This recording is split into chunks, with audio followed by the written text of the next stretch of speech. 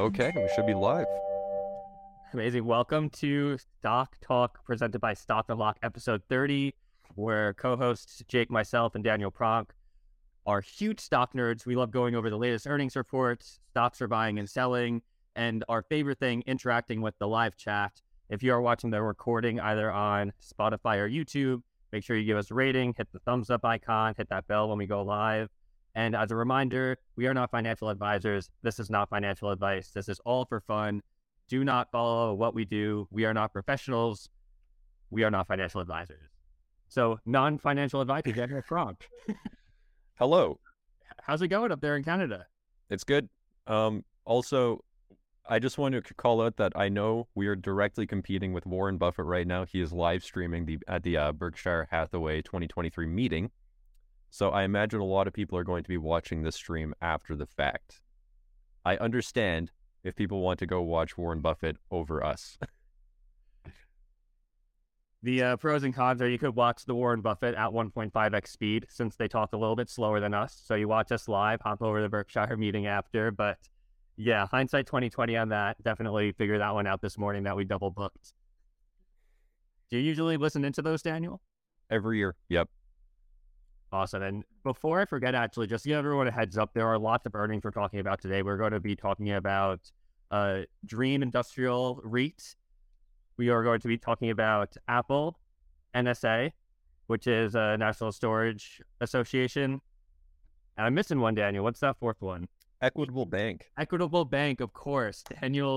One of Daniel's favorite banks, if you listen to stream number 29, we found out that he owns a handful and Jake still owns zero, which will continue to be the case for banks. But all right.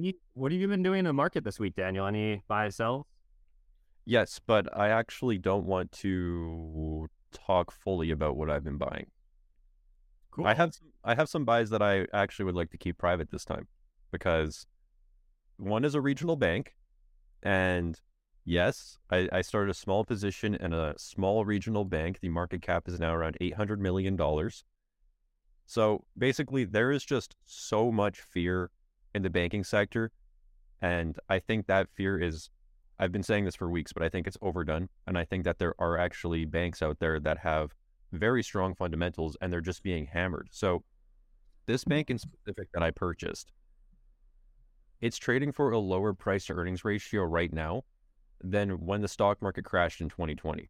So that's how much fear there is in the banking sector. Like, banks are literally cheaper than they were when the world was ending in 2020, or when everyone thought the world was ending.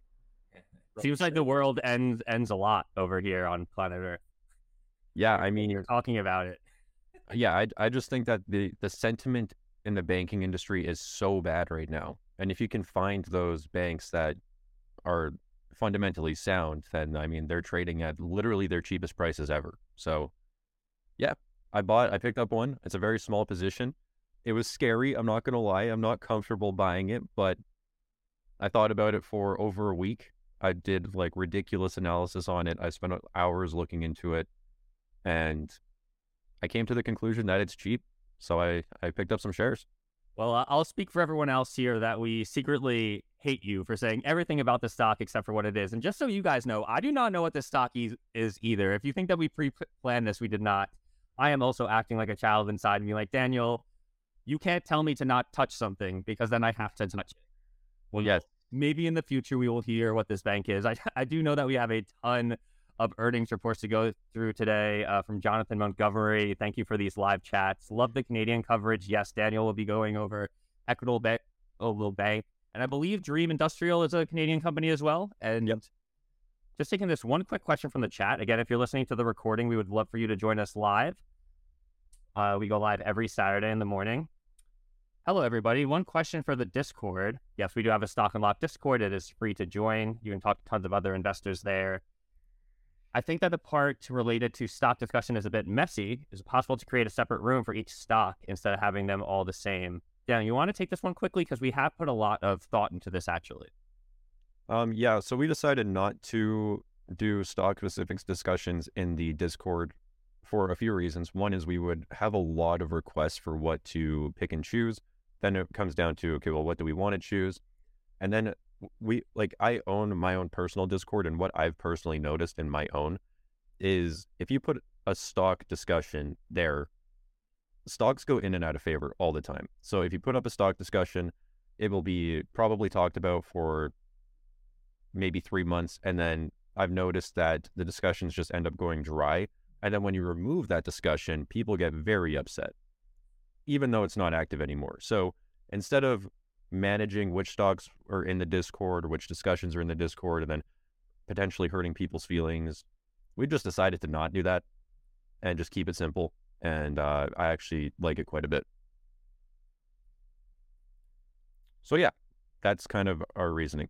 But let's get into Dream Industrial. So I'm going to share my screen. Definitely. And I did just drop the Discord link in the live chat. That will also be in the Spotify description and YouTube description. It is totally free, of course. Lots of other nerdy investors in there. But yeah, Daniel, would love to hear about this one. This is one of those dividend REITs I hear all the cool Canadians talking about, but I'm a lame New Yorker, so you got to tell me what's good with this one. Yeah, so first off, what I do is in my portfolio, I have a drive.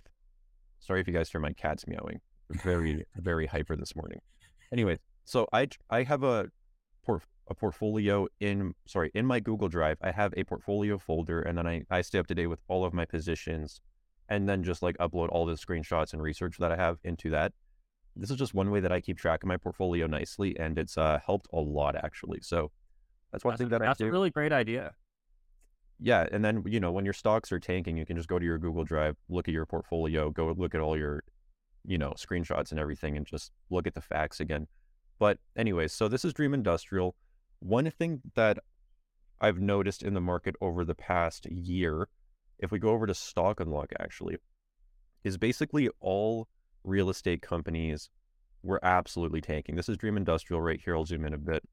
The stock was worth about $17.50 at its peak, and then it fell 40% down to about $10.37. This was from 2021 to the end of 2022. So basically every real estate stock that I saw fell a lot over that year. Now it's rebounded quite a bit. It's up 40-ish% from its lows here.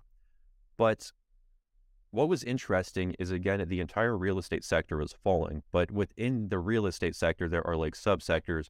You have industrial real estate, office real estate, self-storage real estate, which Jake is actually going to talk about in a little bit. But what I noticed is that the fundamentals of these subsectors were totally different. So when everything was selling off in conjunction, I thought that there was some interesting opportunities, and Dream Industrial was one of those. So Daniel, before we go deeper, do you just mind taking 30 seconds for some of the newer viewers in the chat? Just a really quick overview of just what a REIT is and like why investors like these. I think some people might not be familiar with this stock. It's REITs are basically just real estate companies, publicly traded real estate companies. Perfect. Yeah, and investors usually buy these for the dividend income. So typically, yes. Typically. Thank you for that, Daniel. Now, so it looks like we're looking at the income statement here for those of you who are on audio only. Yes, so this is the income statement. You can see here the net rental income is up to $81.5 million on the quarter, up from $65 million. So it's up about 20 million. Well, sorry, about 16 million year over year, which is almost a 30% increase. So this REIT is still seeing, strong growth. These other underlines here were for my own sake, but this was the fair value adjustments to their financial instruments and the fair value adjustments to their investment properties. So this is interesting because with interest rates rising, their investment properties and their real estate values are still going up. So their properties are still gaining value, even in a higher interest rate environment. And this is because industrial real estate is just in very high demand right now. If we actually take a look at their occupancy rates, they're still at 98.6%, so almost full. And what's also happening is since industrial real estate it just has so much demand right now, they're seeing their average rental. So let me back up a little bit. When one of their tenants' leases comes up, what happens is they can raise their rent whenever they re-sign that tenant or get a new tenant. And this is exactly what's happening because the industrial real estate sector is in such high demand. So in their Canadian portfolio, you can see their average rent now is $8.71 per square foot, whereas last year it was $7.95. So that is basically a 10% increase year over year in their average rent per square foot, just because demand is going up so much. So their properties are becoming a lot more profitable, essentially. But this is great to hear, because I know in the U.S. people are hearing a lot about just REITs in general, specifically places like San Francisco, where office space REITs are having plummeting vacancy rates and things like that. However, it seems that this is not happening to the industrial space, especially in Canada. I mean, 98% occupancy rate is full. yeah, industrial real estate, like occupancy rates are the lowest they've been in, I think, 20 years. So industrial real estate is in very high demand. So that's what I mean is like when all real estate was selling off, industrial real estate fundamentals, in my opinion, were only improving, and they still are. So it created a very good opportunity, in my opinion. And Dream is just continuing to execute very well. And for those of you who are newer to REIT stocks, you want to think about REITs as in terms of the type of real estate they operate in. So as Daniel's saying, this is industrial real estate. However, there's different types of real estate. And as you could imagine, different macroeconomics and things like that will have different areas of real estate perform better or worse. They don't all move together. So it is cool to see that. It seems like, I mean, not that this is a buy or sell recommendation, but how is this stock looking right now after earnings? It did go up. Yeah, it went up. It's been hovering around $14 to $15 now. The book value per share is still $17. Well, it's increased to $17, so it's still below book value. I don't know. It's it's looking good. We got a question here from David, if you want to take it. When you say industrial real estate, what exactly does that mean? So there's a few different types of industrial real estate. The best way to think about this, though, is an Amazon warehouse. So just those large open buildings, essentially. And then companies can rent them out or lease them and basically do whatever they want with that large real estate.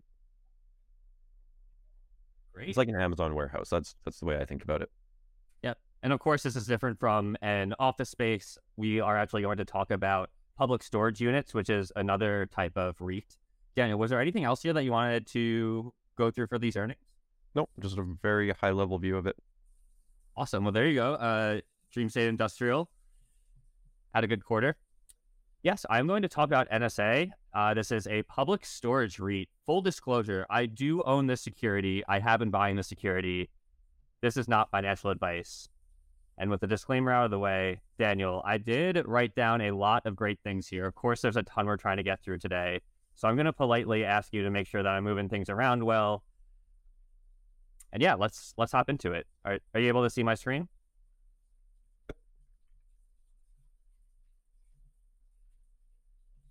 Are you able to see the screen, Daniel? Yes, I am. Okay, cool. All right, so let's hop right into it. What is self-storage? People buy properties, put a ton of storage units in them. Consumers then go to these storage facilities to store their stuff. A big use case of this is actually moving companies. So when moving companies move people's houses, there's actually oftentimes a lag period in that. I actually worked for a moving company for 2 years, which is funny. So I did move things in and out of self-storage a lot.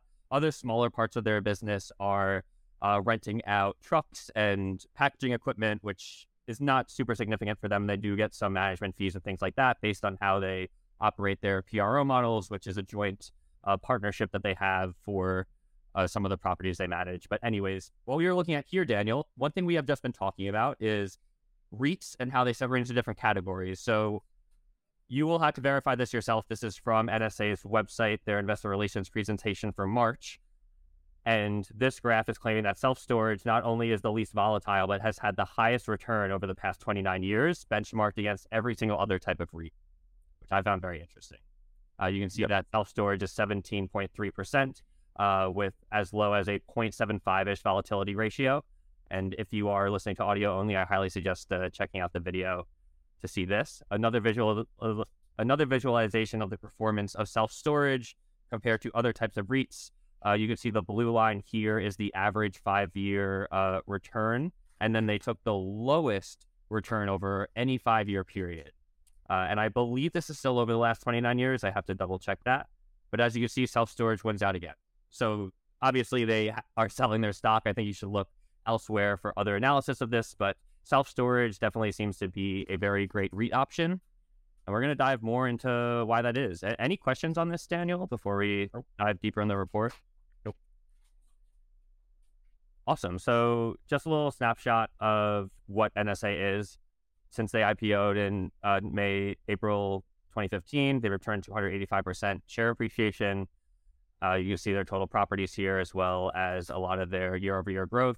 One thing that they advertise a lot is the public storage REIT sector typically grows 10 to 15% compound per year over the last couple decades, and they definitely have been executing on that since they IPO'd, which is great to see.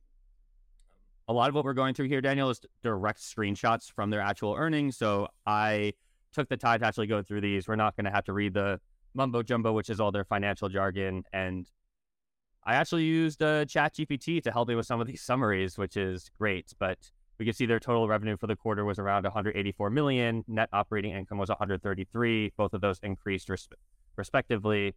A lot of the increase was due to them acquiring new properties, as well as growing same-store NOI growth, although there was some... What's up? One thing I am seeing there is that their core FFO did decrease 3% year over year, and that's the metric people usually focus on with REITs. Correct, yes. And this was due to operating expenses going up. Okay. Okay, let's see. So scrolling down here just to continue to go through, this is them sharing their occupancy rates. So one thing I found interesting, and they talked a lot about this on their earnings call that I listened to, Daniel, is they saw record occupancy rates for 2021, 2022, yep. Which I do believe I have a screenshot of down here. Yes. So what we can see down here for occupancy rates, what they're trying to show is that typical rates are actually high 80%, and we are actually returning to the mean, where a lot of people are saying, oh, their occupancy rates are down. But what they're saying from management side is, look, we saw uncharacteristically high occupancy rates that we've never seen before in the industry during COVID, and we are now returning to the mean. Okay. Yeah. That's actually pretty interesting. It is interesting. So here's what's also really interesting, Daniel. I got a little nerdy with this math. So I'm like, okay, if they're at an 89.7% occupancy rate and made 184 million in revenue, you could then project that if they had 100% occupancy, they would be at 205 million. You might ask, Jake, why are you doing this math? Well, I wanted to see what the occupancy rate had to be for the net operating income. Keep in mind, this is not net profit. For the net operating income to be flat, literally zero. And I am being a little bit hand-wavy with this math since I'm sure that other things would change. But it looks like they would have to be at about a 25% occupancy rate for these current economics for their net operating income to go to zero. That was one of the things that actually attracted me to public storage REITs. The more research I did, you can go down to 60, 70% occupancy rates and still be running profitably and being able to give some money back to shareholders on these. And this company operates, in my opinion, some of the highest quality self-storage facilities in the country based on their management model and who they partner with. So I have no fear that they will continue to hit high 80s%. And even if they do see dips, they have to dip. Like, the self-storage industry basically has to go under, is what I'm trying to say, for the occupancy rates to go to zero.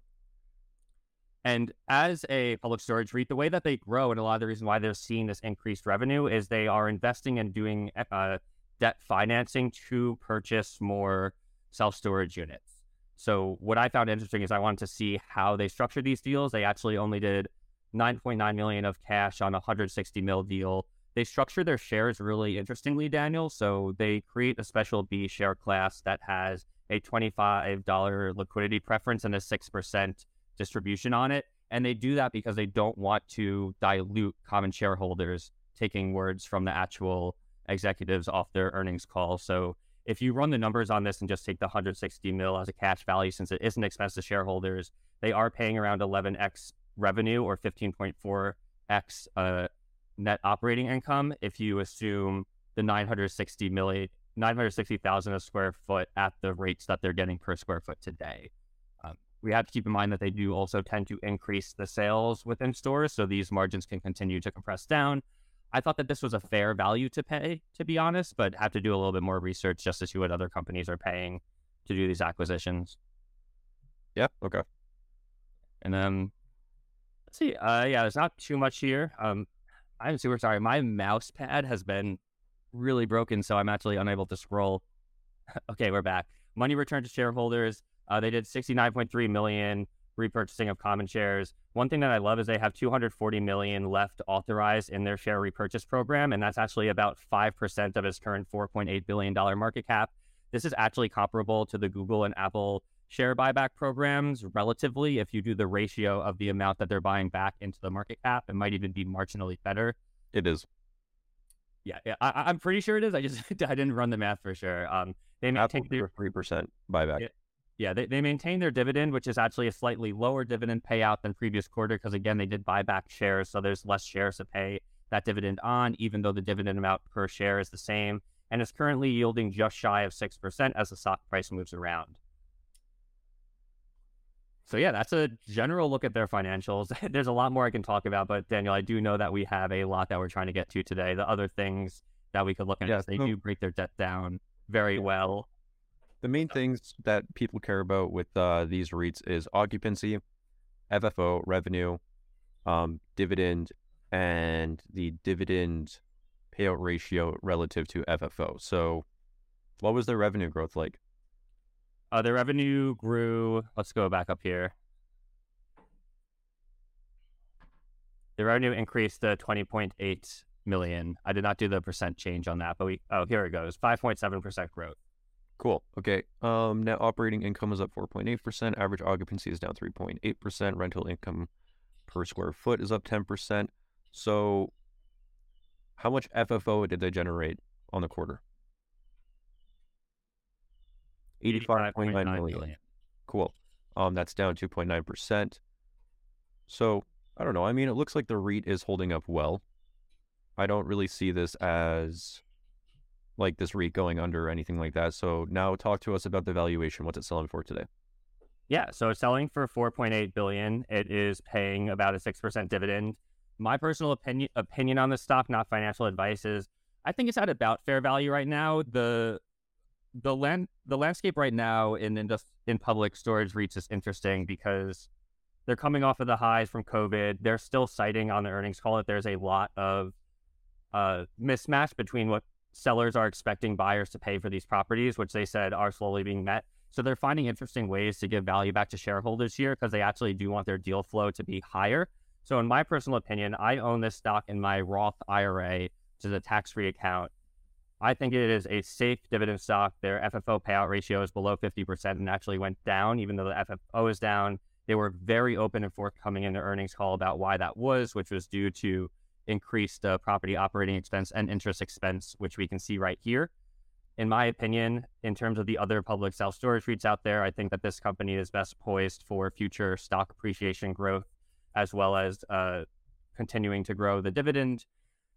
I am slowly dollar cost averaging into this, Daniel. I think that depending on what happens with the market, there's a chance for the stock to fall a lot. I think that some other things that investors might be worried about is relative to their market cap, they do have a lot of debt and they do use debt pretty aggressively for expansion. However, if you look at their returns on capital for what they're buying these properties for, they're actually yielding more than the fixed rates on their debt, which most of them aren't set to finish until 2030s. Most of it's fixed income, yada, yada. So seems safe. I have a couple comments.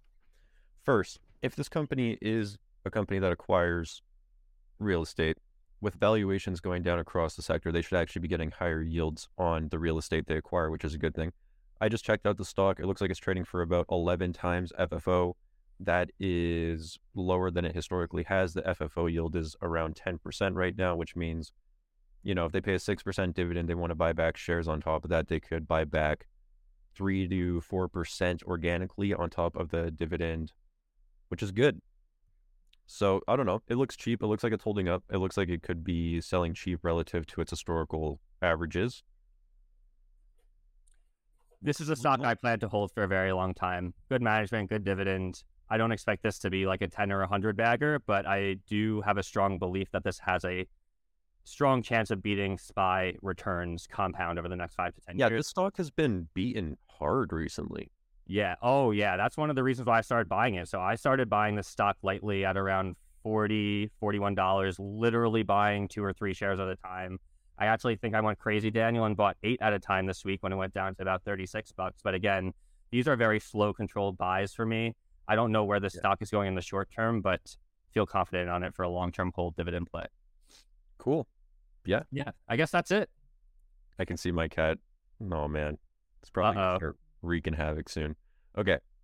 By the way, everyone, I don't know if I said this on the stream. I rescued this cat from the shelter about 2 weeks ago, and it's still just getting used to the house, so it's a little wild. Anyways, So cute. it is very cute. It likes to sit on the printer though. Anyways, um, so that was NSA. Equitable Bank, right? Yeah. So I guess in the chat, let us know. Do you want me to go through Equitable Bank, or should we do some stock talk? I think we also had Apple earnings potentially too. Yeah. Yeah, there's a lot we can talk about here. Yeah, we could also talk about Apple earnings. I made a video on that yesterday, but in the chat, let us know what would you guys be interested in right now. EQB, got it. We got 3 EQBs already. Okay. gang. How about this? Anyone in the chat who's going to join my little pity party here of not investing in banks, just let me know that I'm not alone. But yeah, Daniel, would love to hear about this one. I mean, you've been talking about EQB for well over a year now. Is that correct? Yeah, I'm a shareholder of this one. And I am not. You are not. Okay, I'm actually going to stop sharing my screen for a second. I'm going to get this up. Okay, EQB 2023 Q1. It looks like your cat is planning something sinister. For those who are on audio only, his cat is menacingly sitting on top of a printer behind him. And I've got trust issues right now. Yeah, I know, me too. Okay, I'm going to move this over here. And then, all right, first off, let's go take a look at EQB stock. So I found this kind of interesting because if we take a look here, EQB reported its earnings and it is up. Actually, wait, sorry, let me go to a 1 month view. Yeah, so it is up about 5% after it reported earnings. The stock has actually been doing quite well recently too. It's quite a bit off its lows. Pretty volatile stock. With the overall banking sector, it dropped like 20% from its high here in February. But now it is actually outperforming from the lows, up about 15% from the lows.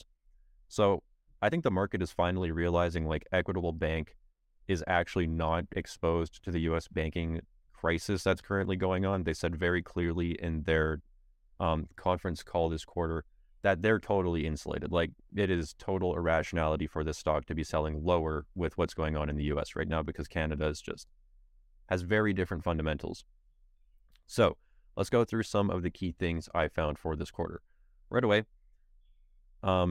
their total deposits are up 12% year over year to 8.1 billion. Their customers are now at 336,000. That is up 26% year over year.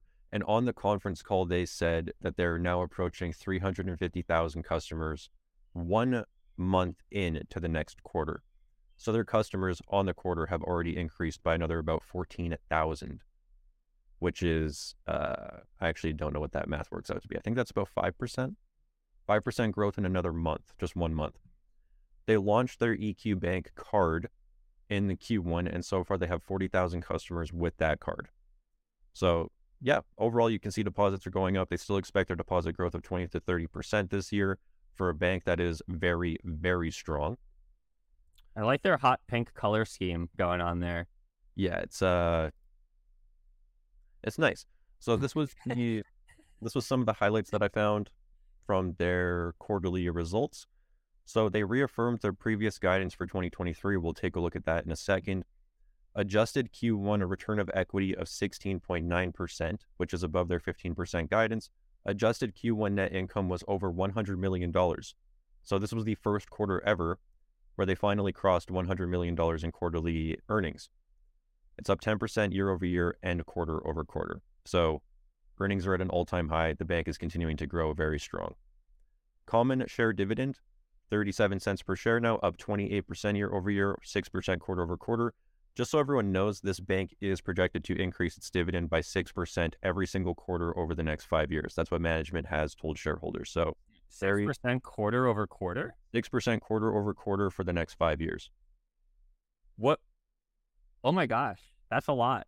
It's a lot, dude. I'm trying to like do that math in my head of like how many times that is, because it's 6% times 20 times compounded. Yeah, so when I was buying a lot of the stock in the $45 range, the 5-year projected dividend yield on cost will be somewhere between 8 to 10% if they continue this up. And they have with the earnings at all-time highs, with earnings growing 10% year over year. I don't know. I think they're going to hit their guidance. They have a history of meeting and exceeding their guidance. So it's very good. I'm not sure if we should trust this Google search here, but I'm seeing that if you had $1,000 investment at a 6% and it compounded 20 times, that then you would have just over 3.2 thousand. So that means that they're going to increase their dividend 6% quarterly for the next 5 years. That is going to over 3x the dividend from what it is today. That is, last clarification. This is dividend per share increase. I mean, hey, I'm not investing in banks. You guys know my brand there, but just on paper, that sounds like some good cash for shareholders right there. Yeah, I'll talk about that more in a little bit, and I'll explain to you how they're going to do that. But EQ Bank, recognized as the best bank in Canada for the 3rd consecutive year by Forbes. So yeah, very nice recognition there. Again, customer growth of 26% year over year to 336,000. Right here, so they started reporting more liquid ratios and more information essentially on their quarterly earnings due to what's going on in the U.S. banking sector right now, because they want to make it crystal clear that they are totally insulated from what's happening. So nearly 95% of the bank's deposits are either term or insured. And this is super interesting because Equitable Bank, what they've been doing for years is limiting customer deposits to 200,000. So they actually don't allow the vast majority of their customers to deposit more than $200,000. Why is that? Well, it means that basically all of their deposits then are insured by the government. They don't actually have any liquidity risk at all because they limit people. How can they service customers who have more, though? Because you don't want to leave that potential revenue on the table for the bank. I think they sacrifice that potential for absolute assurance of their bank. Wow. And they've been doing this for years. Yeah, I mean, tying this to First Republic and Silicon Valley Bank, we all know the fate of what happened to those. They had a lot of wealthy depositors, whether that was startups that had tons of money or even for First Republic, just quote a bunch of rich people in there. So yeah, very interesting strategy. I mean, it seems like it's working for them, though, in terms of their numbers, right? They're going up. Yeah, and they said the average person has about $20,000 in deposits. So, I mean, yeah, they're probably missing out on some deposits from high net worth individuals, but on average, it's not really affecting them too much. Anyways, moving on, their total capital ratio is 15.5%. CET1 ratio is at 14%. This is very high. And this is why I like Canadian banks, because the Canadian regulators, I believe, have a minimum CET1 ratio for banks of somewhere around 12%. If you go and take a look at the US, I think the minimum is something like 6 or 7%, which is just very low. So this is like essentially how much liquidity there is. EQ Bank, 14%, in my opinion, is very high. Book value per share is at $64 now. It's actually above where the stock is currently trading. It's up 12% year over year, 3% quarter over quarter. So this bank is growing super well. Yeah, it's doing pretty well. Another thing they reported. So everyone is worried about office real estate right now. Everyone's like, these banks are going to have massive losses on office real estate. Well, Equitable Bank addressed that. They have $51.8 billion of total bank assets. Office lending is less than 1%. So even if all of their office portfolio went to zero, the bank would still be fine. They do not lend to office real estate. They thought that was a risk. They saw that coming, and they said in their transcript that, we're insulated from this event as well. So that was good. Key one metrics versus guidance. Return on equity above guidance, pre-provision tax income growth, 8.7% quarter over quarter. For the full year, they're expecting 25 to 35% growth. Diluted EPS growth for the year is going to be 10-15%. They're already on track to beat that. Dividend growth, they're on track to hit the 20 to 25% growth. They're on track for book value per share growth, and their CET1 ratio is already above guidance. So they're on track. They're doing great. I think this bank is now selling for a price to earnings ratio with their adjusted numbers from their acquisition of around 6. So yeah, that still looks quite cheap to me, and I'm happy to own it. It's just a very consistent stock that's compounding away. All right, well, there you go. Equitable Bank earnings. Heard it from Daniel himself, and people in the chat did request that. We do have chat popping off here a bit, Daniel. There were a lot of really good questions on semi companies. So people talk about semiconductors, NVIDIA, AMD. We got Staccato asking us here. We got Eduardo. Do you have any opinions on these, Daniel? In general, I think they're expensive and a more cyclical sector. NVIDIA, I think, is like ridiculously expensive right now. I just completely do not understand the valuation on this company anymore. And AMD, I still think, is more on the expensive side as well. And yeah, I kind of think that this is a more cyclical sector. You know, AMD's revenue, they're projecting 20% revenue decline this year in the next quarter. What is AMD doing? I actually haven't taken a look at their financials recently. So for people who aren't too familiar with these stocks, these are very hype stocks in the market right now because they make semiconductor chips, and there is a huge rise in AI and a need for GPUs and things like that. So especially with NVIDIA, there's a huge demand for those CPUs, and investors are definitely piling into the stock. To add to what Daniel's saying, if you do regular valuation metrics on these based on the financials they're producing, it is pretty incredible how expensive they're getting. Now, what do we know, right? Maybe they're priced right and NVIDIA is about to 5x their free cash flow, but it doesn't really look like there's a lot of margin of safety here. Yeah, so for example, you can see NVIDIA's revenue is coming down from its all-time highs. Looks like it is starting to increase again quarter over quarter. Trailing 12 months, though, revenue has come down. Let's take a look at their cash flow. Their operating cash flow in the trailing 12 months is also down quite significantly quarterly. Oh, it looks like it was actually up quite a bit that quarter. That's nice. But in the trailing 12 months, it is still down to $5.64 billion. What is their CapEx doing, though? So their capital expenditures are also, well, this is a declining chart, but it means that it's actually increasing. They had CapEx of $1.8 billion. What was it the last quarter? Oops. $509 million. Okay, so yeah, still elevated. And then that would ultimately mean that their free cash flow is dropping because operating cash flow is dropping and CapEx is going up. So free cash flow in the trailing 12 months now is $3.81 billion. So overall, this company's revenue is coming down in the trailing 12 months. Cash flows are coming down in the trailing 12 months. CapEx is increasing in the trailing 12 months. But this stock has just rebounded from its lows here massively. It's up over 100. It's up 145% from its lows. It's getting close to the $1 trillion club. Yeah, and its price to free cash flow now is 186, which means it has a free cash flow yield of 0.5%. $708 billion company.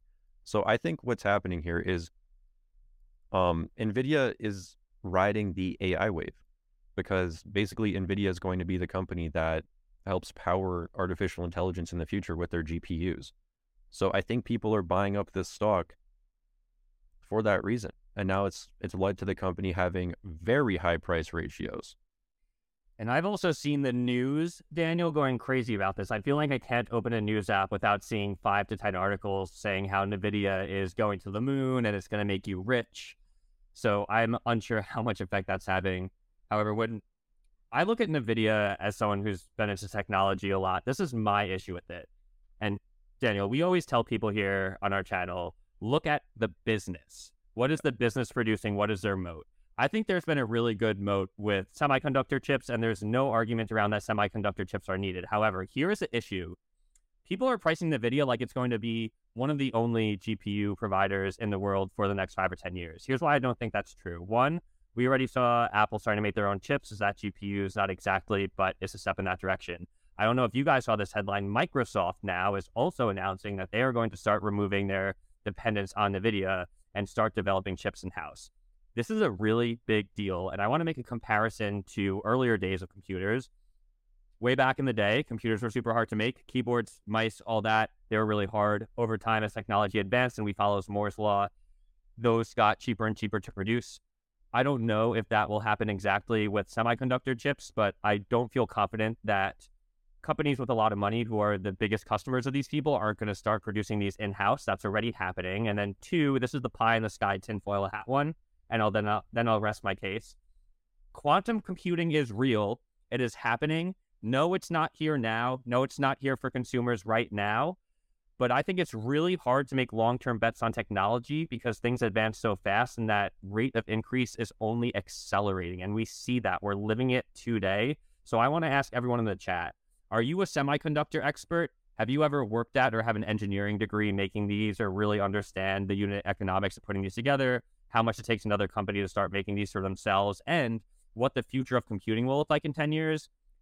I'm going to take a bet that you don't know. I don't know, and I know Daniel doesn't. So just think really hard and deep. What do you know about these stocks that Wall Street and other people do not? And just be very careful out there when you're looking at stocks that everyone else is looking at. That is not financial advice. Maybe we'll be wrong and this will 10x, and everything I will say is wrong, but that's my personal opinion. Yeah. I just see this is a very, very, very expensive stock. I really don't know what else to say. There's just no way that I'd be buying this one. We had a couple questions too on Apple. I know that you looked at them. I'm pretty sure you and I, we both don't own Apple. I think we're both pretty bearish on it, so it might be a fun one to talk about because most people know what Apple is. Obviously, they're expanding into India. Their Southeast Asia sales are up, but I am trying to understand why the stock ran on its latest earnings report, and maybe you can walk through that a bit. So, from my understanding, what the bulls were saying on Apple's earnings were their services revenue is up, and their Asia Pacific revenue was also up by over 10%, I believe. So those are the two growth drivers for Apple long-term now that people are taking a look at. However, the company's overall revenue was down, and basically every profit metric was down as well. But the stock went up 5%, and it's now trading right near its all-time highs. And this is making the stock, in my opinion, very expensive. I did a full video on Apple's earnings yesterday, actually. And I walked through why I thought that it was so expensive. I can quickly kind of talk about that now. Yeah, I was curious too to hear about like if they're making more money from like advertising, and it did look like most of their product sales for their physical phones and tablets were actually down in most geographies. So I know they're also offering banking to people. So yeah, like what's the story here that investors are seeing? Like they're going to become a bank, like the Apple Car is going to come out and like be this new revenue stream. I mean, I'm not someone to bet against Apple, but I don't see that story yet. I'm not sure if you were able to figure that out. Yeah, I got comments on my video yesterday, people saying that Apple is going to take over the banking industry now as well. Like, I don't know. I just don't know. Maybe. Who knows? They definitely, I don't know. Who knows? Anyways, the company's price to free cash flow has been increasing depending on where you put the chart. Let's do as close as we can get to 10 years ago, which would be right here. So the price to free cash flow, the price ratio for this business has expanded at 10%, 10.5% per year over the past decade. And in my video, I explained that this is why I am pessimistic that Apple is going to offer shareholders the massive returns that it has over the past decade over the next decade, because a large portion of the returns have come from the price ratio expanding. And if you project this out over the next decade at a 10.5% compounded annual growth rate to the price to free cash flow, that means it would grow, it would more than double. It literally would be up to over 70. It would be trading for a 70 price to free cash flow. So I just don't think that's going to happen. I think that this is probably the maximum. This is me speculating. I have no idea, but this is probably around the maximum the market's going to pay for Apple is around a 30 price to free cash flow, which means that then even if the market held Apple at that price ratio, that the future growth to the stock price would only come from free cash flow growth and share buybacks. So if Apple grows free cash flow at 5 to 6% per year, buys back 3 to 4% of its shares per year, then it may offer 8 to 9%. And that's if the price ratio remains at 30. And I don't know if it will. Yeah, I was about to say what you were getting to there to take the other side of this little back and forth we're having about Apple. Let's even ignore the banking thing or Apple Car aside. They've obviously made great products throughout the years, and they're hard to bet against. So it is possible they hit a new product. If they don't, one thing we talked about in our last stream, number 29, Daniel, was a potential transition of tech companies from more of this hyper growth stage. You know, we're talking about Google, Microsoft, Apple, more to steady cash flow machines, which is what you typically see when industries mature. I think that Apple has the potential to do that here. They did authorize a $90 billion share buyback program, which of course tops Google's $70 billion. It sounds like they're kind of posturing out here Does that mean that they will repurchase it? Who knows? But they're authorized. So even if the free cash flow stays constant and doesn't change, this company could end up buying back half of its shares over the next decade potentially, and that alone would then. Not at this price. You don't think so? Well, they bought shares last quarter that they reported. I think they repurchased. Yeah, but you have to 38 think billion. about, okay, $90 billion buyback sounds incredible, right? It's a ton of money. Yeah. But the company's worth 2.8 trillion. So what is that actually? It's about 3%. So Well, I'm saying if they keep doing that, so they authorize that, right? But in theory, they're going to keep making money. They're going to keep selling iPhones. So what's not stopping them from over the next 10 years repurchasing 500 billion worth of shares, doing that same share repurchase thing? Yeah, what I'm saying is if they buy back 3% of their shares annually over the next decade, it's about 30%, not 50. So Okay, sure. yeah, so that's what I mean is I don't think they're going to buy back half their shares over the next decade, because unless the stock comes down. I mean, if the stock comes down, then yeah, they definitely could. But at this price, it's about a 3% annual yield. Fair enough. So yeah, I have this chart right here: Apple's price to free cash flow growth, shares outstanding growth, and stock price growth. You can see here Apple's free cash flow over the past decade has grown at 9%. The price ratio has grown at 10.5%. They bought back about 5% of their shares annually, and the stock price has grown by 26% annually. And you can see right here that the largest contributor to the stock price growth was actually just the multiple expansion. And that's what I mean.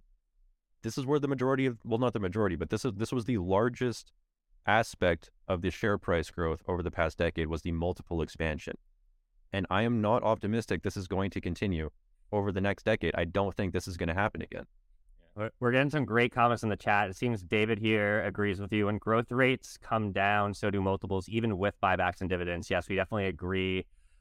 However, Rob coming in, buying back 30% of shares would still be good, no?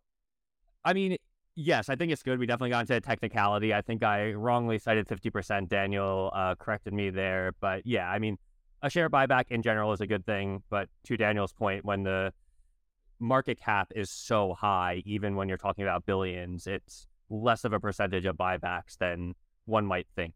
Yeah, and a 30% buyback is good, but again, just think about the time frame. If you're talking about 10 years, that's a 3% annual return. And when you think about it that way, like, does 3% sound good annually? Like, not really.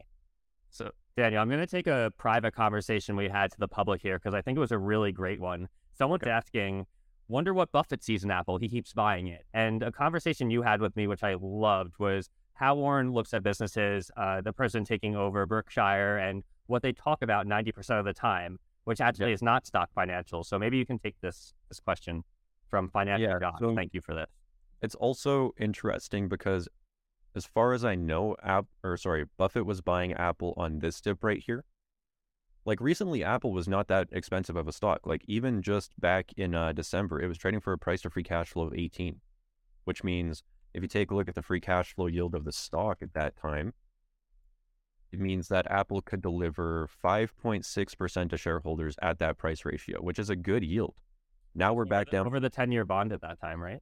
The 10-year bond probably was it was 3.8%. So there you can see Apple was yielding almost 2 whole percentage points above a 10-year bond, which means investors were getting a solid risk premium on Apple stock.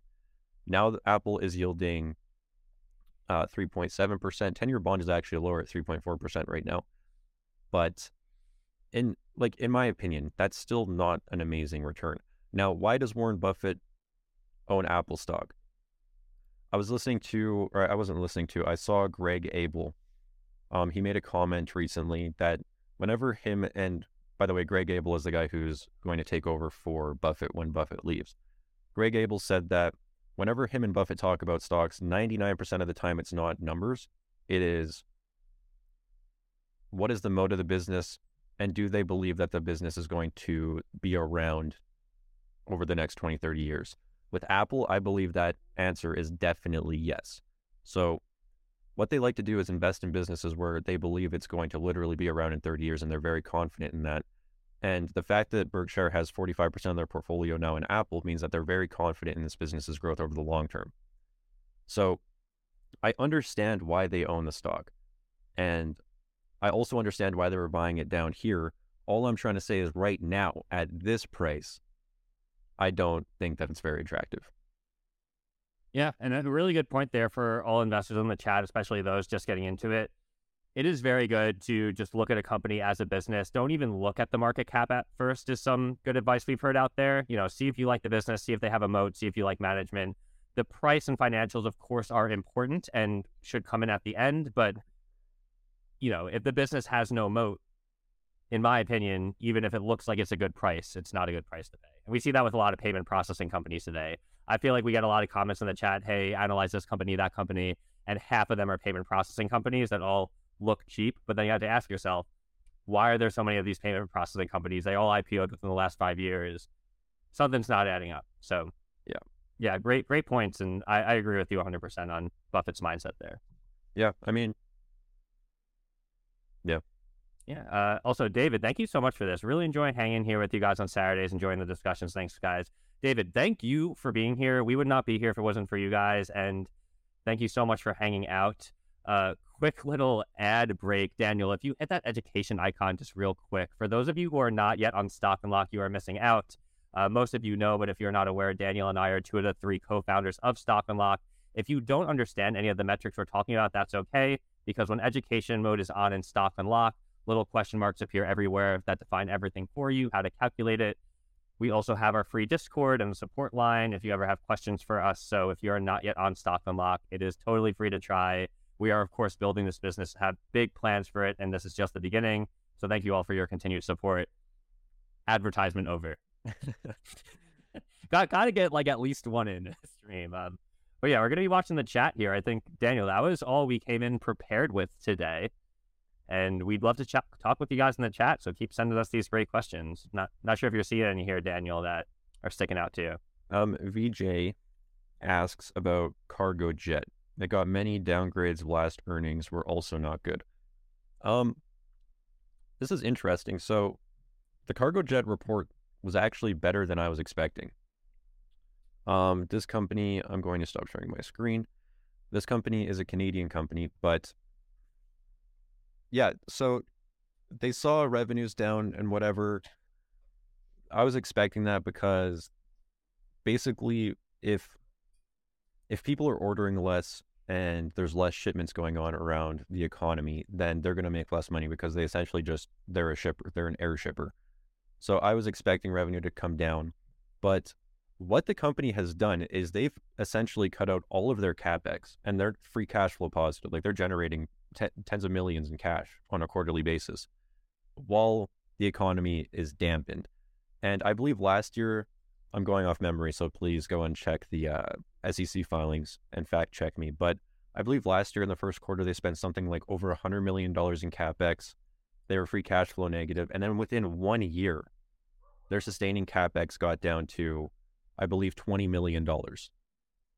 And their operating cash flow is holding up at around $60 million. So in terms of sustaining CapEx versus operating cash flow, they actually generated about $40 million of free cash flow in the quarter while business is down. So I think they're going to make it through this downturn. I think they're totally fine financially. And then when the economy starts picking up again, and it will turn eventually, they're going to plow money back into CapEx and into growth. And I think they're going to make it. And I'm not too worried.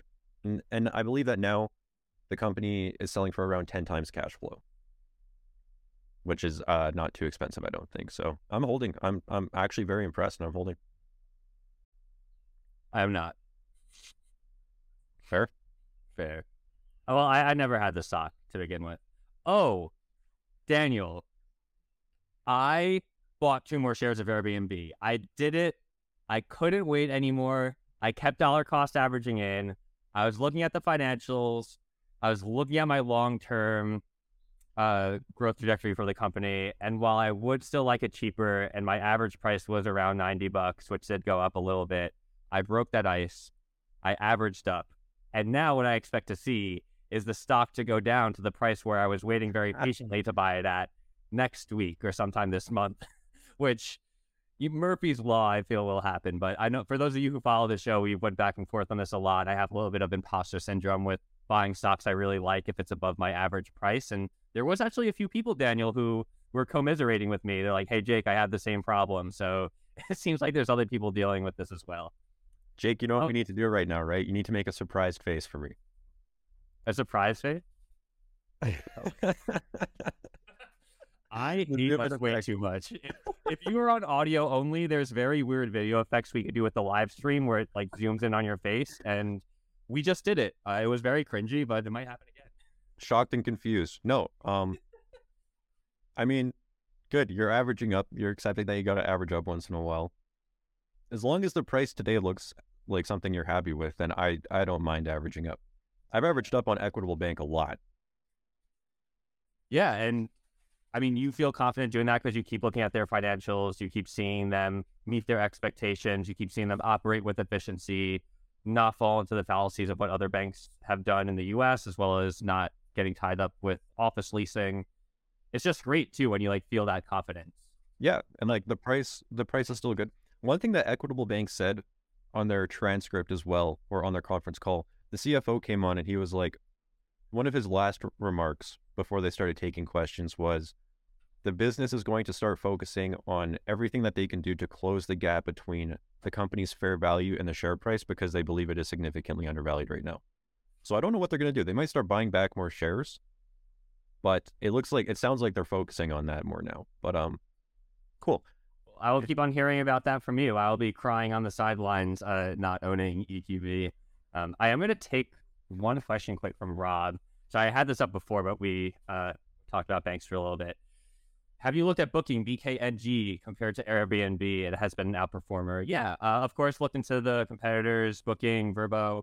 Based on what I saw, Airbnb, I thought was set up to continue to drive the most profits from revenue. I think that they have the better product. I see them innovating quicker. I like the CEO better. I think that there will be competitors in the travel space. And one argument I've heard is, hey, where's Airbnb's moat, right? Like, why can't other companies come in? And my argument back is, hey, look, someone's going to be the leader, and the leader is going to be executed the best, the best led company, and the one that has the most natural cash flows or profitability to reinvest back into growth. Airbnb has proved that to me again and again and again. This is not to say that Booking won't do well. Like, I actually hope that all companies do well, as long as mine do well first.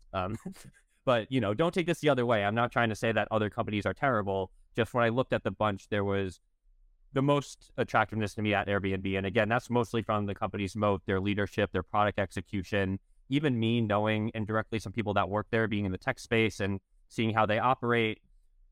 How about this? This Week in Startups podcast, great podcast from Jason Calacanis, did an interview with Brian Chesky, CEO of Airbnb this week. Highly suggest you give a listen to that. Daniel, stop me from talking when I am rambling too much about Airbnb, but let's even talk about some more of the issues people have. You know, you see the memes going around online of the like people crying and like, oh, clean up your Airbnb, and like, hey, I went to a hotel and didn't have to do everything, or like, oh, I hosted an Airbnb and someone threw a party in my apartment. Look, those stories are going to happen. They're inevitable. Airbnb has AirCover, which is an award-winning product for insurance. They are solving these head on, and the CEO talks about these directly. They even talked about price transparency. They talked about all these issues and walked through how they develop product, how they look at these.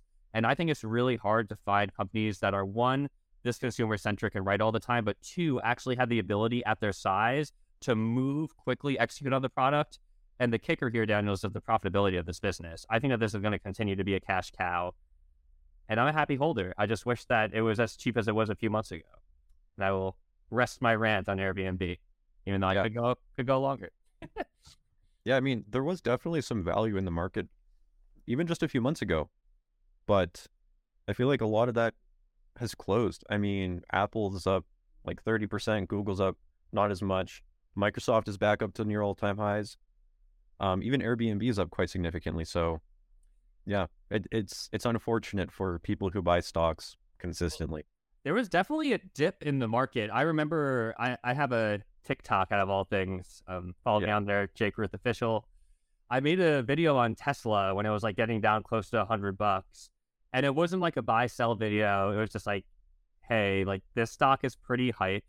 You know, I would just like be careful out there. And then, like after I put that video out, the stock ran 100%. Then it dropped another 50%. But yeah, it seems like there was value in the market a few months ago. It has since evaporated, with the exception of NSA stock, in my personal opinion, not financial advice, Like, that's why when I look to put money places, it's harder to put into Airbnb when I'm looking at NSA. I'm like, it just seems like a better deal for me right now. Yeah, there's definitely still value out there. Like, there are still stocks selling at all-time lows and all-time low price ratios. What are we going to hear about this? So for those of you who have been here since the beginning of the stream, Daniel opened up by saying, there's a stock I've been buying that I'm not going to tell you guys about. But then he went to go talk about everything except for the name of the stock for 90 seconds. So if you weren't there for the beginning, watch the recording, see if you can figure it out, because I don't know either. But it might look like there is some opportunity there because regional banks have been getting hammered. And one has to think, not all of these banks are going under, or we so hope. Do you think that there's any opportunity there? Maybe dancing around this mystery stock, not to, try to. Yeah, no. The reason I don't want to talk about it is because it's like it's an investment that I am going to do. I'll talk about it in hindsight, depending on how it plays. Well, I will talk about it no matter how it plays out. I'll make that clear. If I lose all my money, I will let everyone know. If I make a lot of money, I'll let everyone know. But it's just something, I do this once in a while where I make investments that I want to make for myself and see how they play out. This one, I feel like, is testing me as an investor. I'm really testing my ability here because, as I said, I was scared to buy it. I was not comfortable buying this stock, but I thought about it and I was like, it's when you have max fear that you probably should. And this was one of those stocks that I researched for like a week. I looked into all of the red flags that's going on in the banking sector. This company has none of them. And it's just selling for a 5 PE, 5% dividend, 20% earnings yield, growing still. I was like, I thought about it for a week. I would be mad at myself if I didn't buy it. I would have regret if I didn't buy it, and it went up a lot. So I put a little bit of money in, and I'm going to see how it plays out. So I'm going to poke a little bit of fun at you here. As people know, we're very close friends, so this is all in good spirit. Okay. You started off with saying this is really testing me as an investor. Yeah. Are you using the right word there? Because this almost sounds like a trade to me. So I don't know if we would call this a trader, because we are making, there is some fun being poked around of long-term investing versus swing trade and like if that's right to do or not. Like, what is your time horizon on this investment? Are you buying this just like you did with Meta, where it was just too cheap to ignore, and then if the stock stops becoming cheap, you don't mind swinging it, as opposed to, I love this business, I love the management, this is going to be a 10-bagger if I hold it for 5 or 10 years? This is the mindset.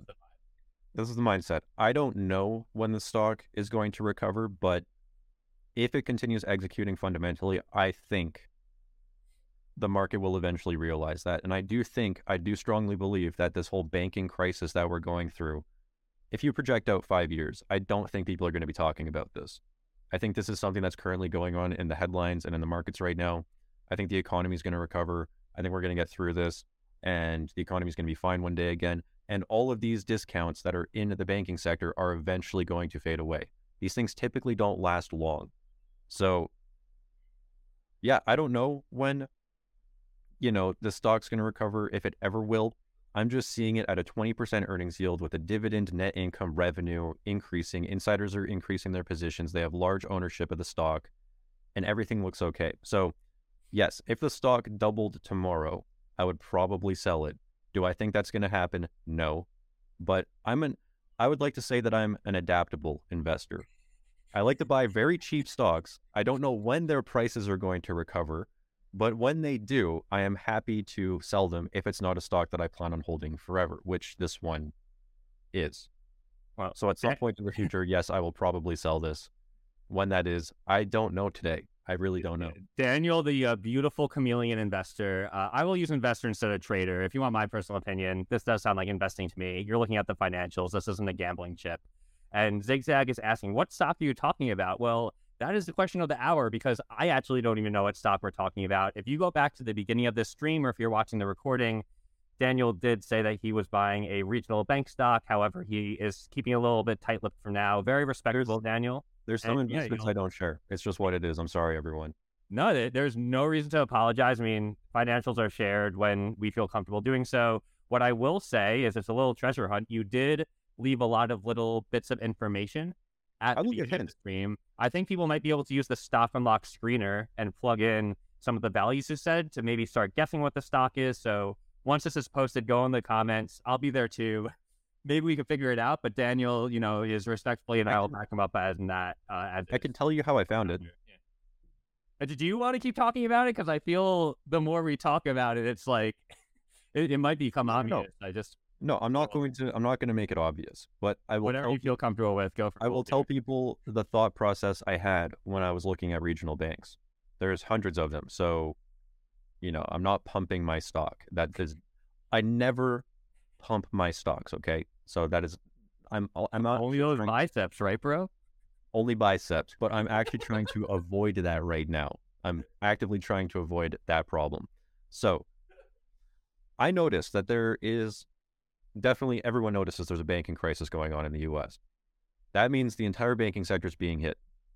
That also means there's probably some very fundamentally sound banks out there that are selling at very low prices and being affected by the overall sector. So what I did is I went into our stock unlock screener. I went to the bank. I filtered out the banking sector, so I'm only looking at banks. I entered in market caps below 2 billion, so the smaller market caps. I looked for price to earnings ratios below around 7, dividend yields above 3%, and then I just started going through them. Our screener. Should we do that right now? I don't want to do that right now. I don't want to do that right now. But our screener ranks all the stocks based on our stock unlock insight scores. So I was looking at the most fundamentally sound ones, at least based on our insights. Then what I did is I went and I looked at insider ownership. How are the insiders large holders? Because I want to see people that have their skin in the game, especially in what's going on in the banking sector right now. And then I also looked at, are insiders increasing their positions? So if the stock is down, 60% from its all-time highs, what are the insiders doing? Are they selling while it's down? That's a red flag. Or are they buying while it's down and increasing their positions in the bank? To me, that's a green flag. It's a good thing. Then I also take a look at the fundamentals. Is the revenue growing? Is the dividend still growing? Is the net income still growing? And then I basically was just looking for banks that were selling for cheap that had all of these things. And then, I went and I did some deeper digging in the investor presentation, like what loans do they have? What's their debt look like and all that. But at a high level, that's really just what I was looking for. And don't worry, Daniel, not about to recreate that screen. I think that is the job for people who are watching. And for those of you who are on audio right now, we are looking at the stock unlock screener. This was a ton of fun to build, and there's a lot of really cool tech powering this, but we take our unique insight scores as well as standard stock data to give a really unique stock screening experience. What is stock screening, you might ask? It's the ability to search through tens of thousands of stocks based on the input you put in. So just to lightly cover what Daniel just said, he was able to use our screener to talk about this mystery stock that we are dancing around. He said that he plugged in banking, the ratios and things that he wanted, as well as some of our insight scores. And from there, you can actually generate a watch list, easily add these to do some more research on. And this is just a really, really great way, not only to find good stocks, but my favorite thing, avoid bad stocks. So if you have not yet used this, I highly suggest you take the time to learn it. It's very powerful. And it seems like, Daniel, you were able to use the Stock Unlock software here to find a stock, which we will hear about in the future. So thank you for sharing that with us. And also thank you for not sharing some information with us. But I will say this again, as your friend and co-founder, 100% back you up on the secrecy. And I commemorate you for it. I think it takes, very smart people to figure out what parts of their life should be public or not. And I'm excited to hear about this one. Whether you said, like you said, you'll tell us if it goes to zero, you'll tell us if it goes to the moon. So, yeah, I'll let everyone know what happens. Stay tuned. I'll let everyone know what happens after the fact. Definitely. And whatever happens, I'll let everyone know. But for sure. We believe you, or at least I believe you. And checking the time here, we are at 1 hour and 9 minutes. I know that it is a beautiful day out there in Canada. It looks like the sun is shining through the window. You want to take any more questions here, Daniel, or move this to a close? Yeah, I'll probably close. I have some things I need to go do actually. But I just want to say thanks everyone in the chat for understanding why, this one in specific I'm not really willing to share. It just seems like people are totally understanding, and I appreciate that. We'll wait for the comments to come in of people who weren't with us live, and we will handle expectations there as well. Yeah, no kidding. All right, guys. Thank you for joining us again. We are the founders of Stock Unlock. Check us out, free to use. We go live every Saturday. We have a free Discord. We are 2 out of the 3 founders of Stock Unlock. And like I said, we are huge stock nerds. It is such a pleasure to be with you all today. Thank you so much for coming, especially if you were here over the Berkshire Hathaway live stream. We did not do that on purpose. In the future, we will not double book.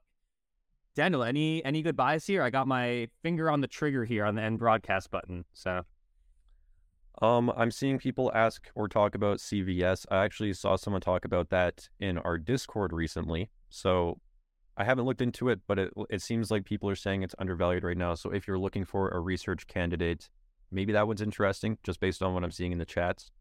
Also, thank you everyone for tuning in to us over Warren Buffett at the Berkshire stream. That's incredible. And yeah, it was fun.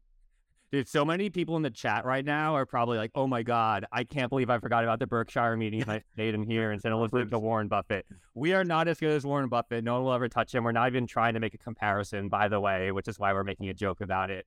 If anything, we are Warren Buffett disciples. We will never be as great as him, but we can only aspire to fill in half the shoe print that he is leaving for us. So just to be very clear. Anyways, I'm gonna smash the send broadcast button, hit the like button, subscribe, bell icon on Spotify, all that good stuff, and have a great weekend. All right, bye everyone.